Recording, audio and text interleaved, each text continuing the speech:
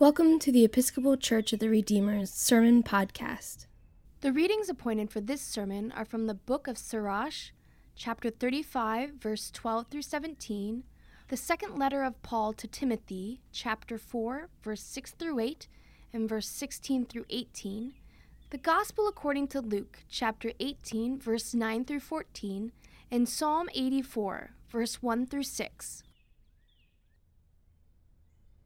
God grant us serenity to accept the things that we cannot change, courage to change the things that we can, and the wisdom to know the difference. In the name of the Father, the Son, and the Holy Spirit. Amen. Amen.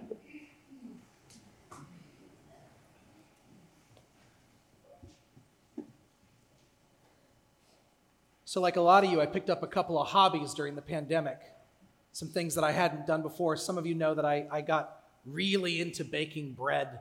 I was one of those walking cliches of men who figured out what sourdough was during the pandemic. I was one of those people. And I started to make a bunch of bread. But the other thing, and so by the way, I'd love to make bread for you. If I haven't ever made bread for you and you'd like some, just let me know. Just be like, give me some bread, and I will make some bread for you. But the other thing that I did, which is much less useful, was I started to learn how to play chess. I'm not going to say I learned how to play chess, because I feel like I'm going to be in misery trying to figure chess out for the rest of my life. But I started to learn how to play chess. I got really into it with a friend of mine. He called me up and he's like, I just saw this show on Netflix. Now we all have to learn how to play chess. And so then we did. And we started to play each other. I even got a parishioner who's a chess teacher to teach me a couple things. And I got this app on my phone so I could play chess with people at any given time all around the world. And you're just playing chess with whoever in Denmark or Colombia. It doesn't really matter. Doesn't matter if you're up, there's someone in the world and they want to play chess with you right now. And what I loved about playing chess online was, when I actually won, I could be like, you get like ruthless and brutal when you start to win a game. You're like, yeah, ha, checkmate, buddy. You're like, you get all that sort of, that feeling of like, I've crushed you, I've vanquished my enemies, while you play a little game on your phone, right? That's the important thing. So then the shutdown portion of this pandemic came to an end, and we got to regather with people. And then I started to play chess with some of my friends in person. And it was fun, but it's very different because all of a sudden I'm face to face with them, and I can't like knock the board over and be like, ha, I beat you, because we're friends. And that's not how I get to talk to them. Like when I'm face to face with them, and actually like with my friend, all of a sudden, I remembered something about me as a competitor, which is that I'm not a good closer. Like, I'm not good at winning because I don't like to, like, crush my enemy, right? Like, because I'm generally playing a game with a friend of mine, and then if I beat them, like, then they lost, And then I have to look at them and be like, for me, it's a very strange feeling of sort of like, I don't get a joy out of beating people that I love, which is why I like to keep it anonymous and online. Play chess online, I don't have to see anybody's faces, and I can feel all awful and wonderful all at the same time. I don't have to remember that the person on the other end is a human, right? I can just win. I've been listening to this story about that Jesus tells about the Pharisee and the tax collector in the temple my whole life. I've been raised in the church, and I've heard this story of the person who comes in and says, thank God I'm not like other people. And then the person who comes in and says, Lord, have mercy on me. And I've always heard this story as a reminder of our need to be humble and not to think ourselves better than others. But it wasn't until this week. I don't know if you've ever done this. I'm very capable of this, reading something over and over again and missing the point entirely. I do that from time to time. So 43 years in, I finally heard this story. I finally actually paid attention to why Jesus told the story. It says, Jesus told this parable to some who trusted in themselves that they were righteous and regarded others with contempt. I'd always thought of this story as how we approach God. Do we stand before God proud of ourselves, or do we stand before God humbly asking for mercy? And that is part of the story. But I'm reminded today when I hear it that Jesus felt the need to tell this story because he saw so many of his siblings, so many people for whom he cared so deeply, holding others in contempt. And I realize how capable I am of somehow thinking that my relationship with God is one thing and my relationship with everybody else is another thing entirely. That I can have a fantastic relationship with God regardless of what my relationship with you is like. And what Jesus reminds us of over and over again, but especially today, is that the way we love one another is the way we love God. The way we treat one another is the way we treat God.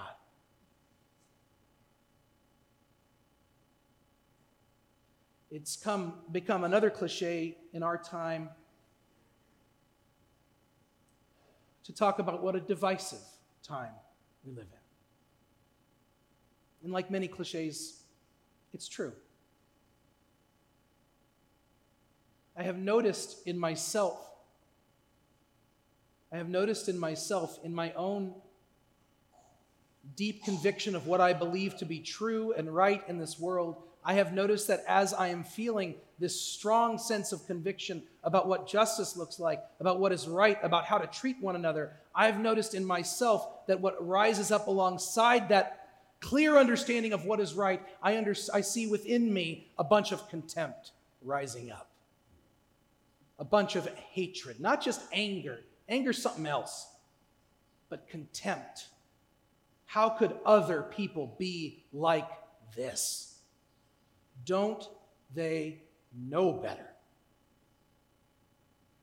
So Jesus is speaking directly to me today and reminding me that the way that I love others is how I love God. And I want to say something else about these divisive times. I understand that God loves all of us. Truly, God loves this world fully and loves people on any side of any given argument. God loves them. That is not the same as saying that all beliefs are equal and all positions and opinions are equally valid. Sometimes we in the Christian church, when we talk about God loving all people, come to the conclusion, therefore we can all just be neutral or moderate about the world because God is too. But I don't think we can actually truly believe that fully in our hearts. I don't think we can just say, oh, well, God loves everyone, and therefore, it doesn't really matter what you believe. Just understand that God loves you. I think it does matter tremendously what we believe and what we stand for. I was reminded of this powerfully last week. I got to go to New Orleans last week, and New Orleans has this beautiful museum. It's the World War II museum. If you haven't been, it's fantastic. It's a really special. I don't know if I'd call it fun, but I'd call it compelling and eye-opening. It's eye-opening for someone like me because I do believe that God loves everyone, and I want this to be a world in which we live in peace and justice and care for one another, and when we're all on the same team, we try to see each other that way. And then you go through this museum and you see what evils and atrocities humans are capable of. And you remember it's not all just shades of gray. It's not just everyone's entitled to their own opinion. There's evil in this world, and humans are capable of it. And there's good in this world, and it's worth fighting for.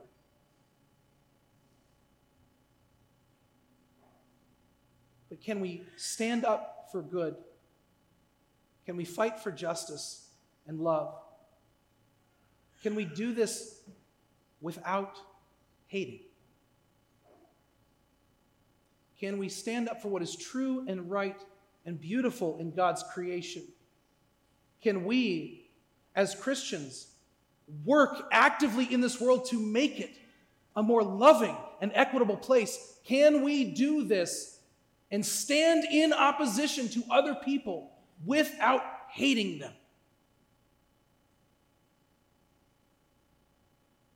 I brought up my chess game online earlier because as long as I didn't have to see the person, I didn't have to remember their humanity. And then I could feel all sorts of negative feelings. And I think this is something that we are quite capable of in our time. Forgetting the humanity of the people around us, because it makes it easier to hold them in contempt. And it makes us feel more secure in our own understanding of our part in this world. I want to remind you at this time that the Pharisees were right about a lot of things.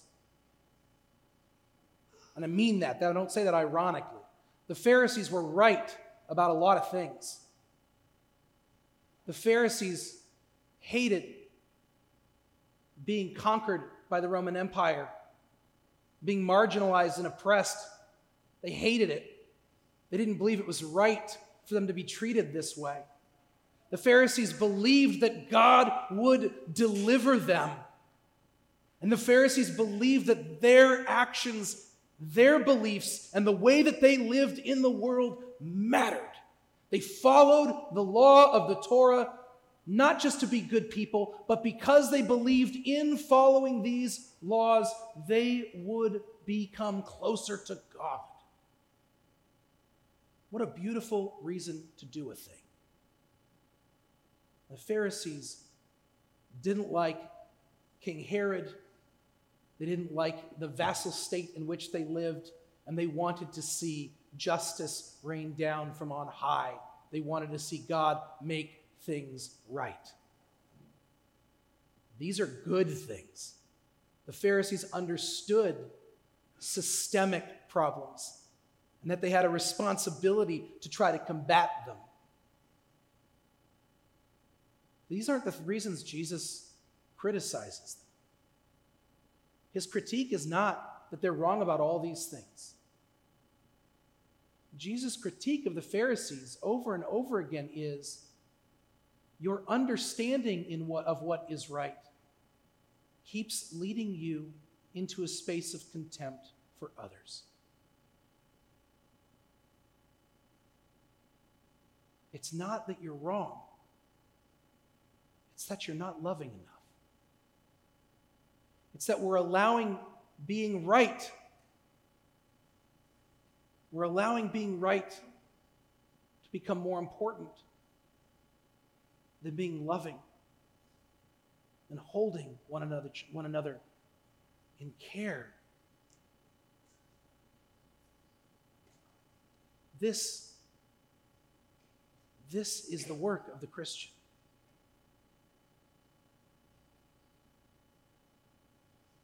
We do not love without concern for justice. That's impossible, actually. But likewise, Jesus teaches us that there is no justice without love. We cannot expect to make things right in this world through hatred. We cannot expect that we will finally be able to love everyone once they agree with us. And we cannot only love people with whom we agree.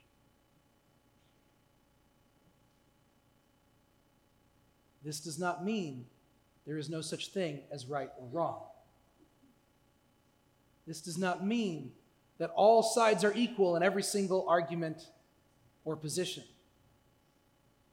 That's madness.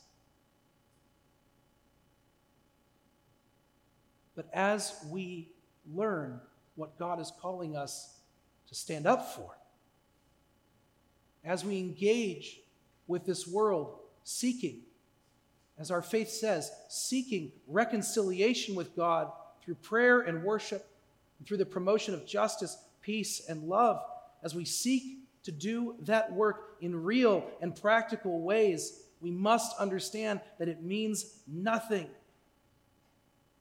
if we engage in that work without love.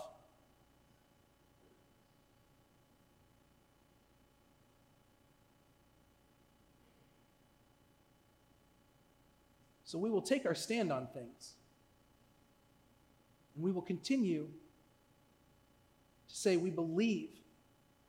We believe that all people should be treated with dignity and respect. We believe in God's presence in this world, and we will fight for a world that reflects that truth. But part of the way that we will do so is by learning how to rid ourselves of the contempt, of the hatred that oftentimes wells up within us. As I get older, I'm becoming less and less of an idealist. Like I said, I used to want to be a pacifist. You go to the World War II Museum, it's just kind of hard to be a pacifist. Likewise, I'd love to stand up here and tell you just to get rid of all the hatred in your heart. You're not gonna, and neither am I. Hatred and contempt will be a part of our experience as we seek to do what is good and right in this world. So I'm not going to ask you just to get rid of it perfectly. But if we can notice, if we can observe and be aware when the hatred and the contempt for others rises up within us, can we see it and name it? And instead of secretly enjoying it, can we recognize that that is not of God?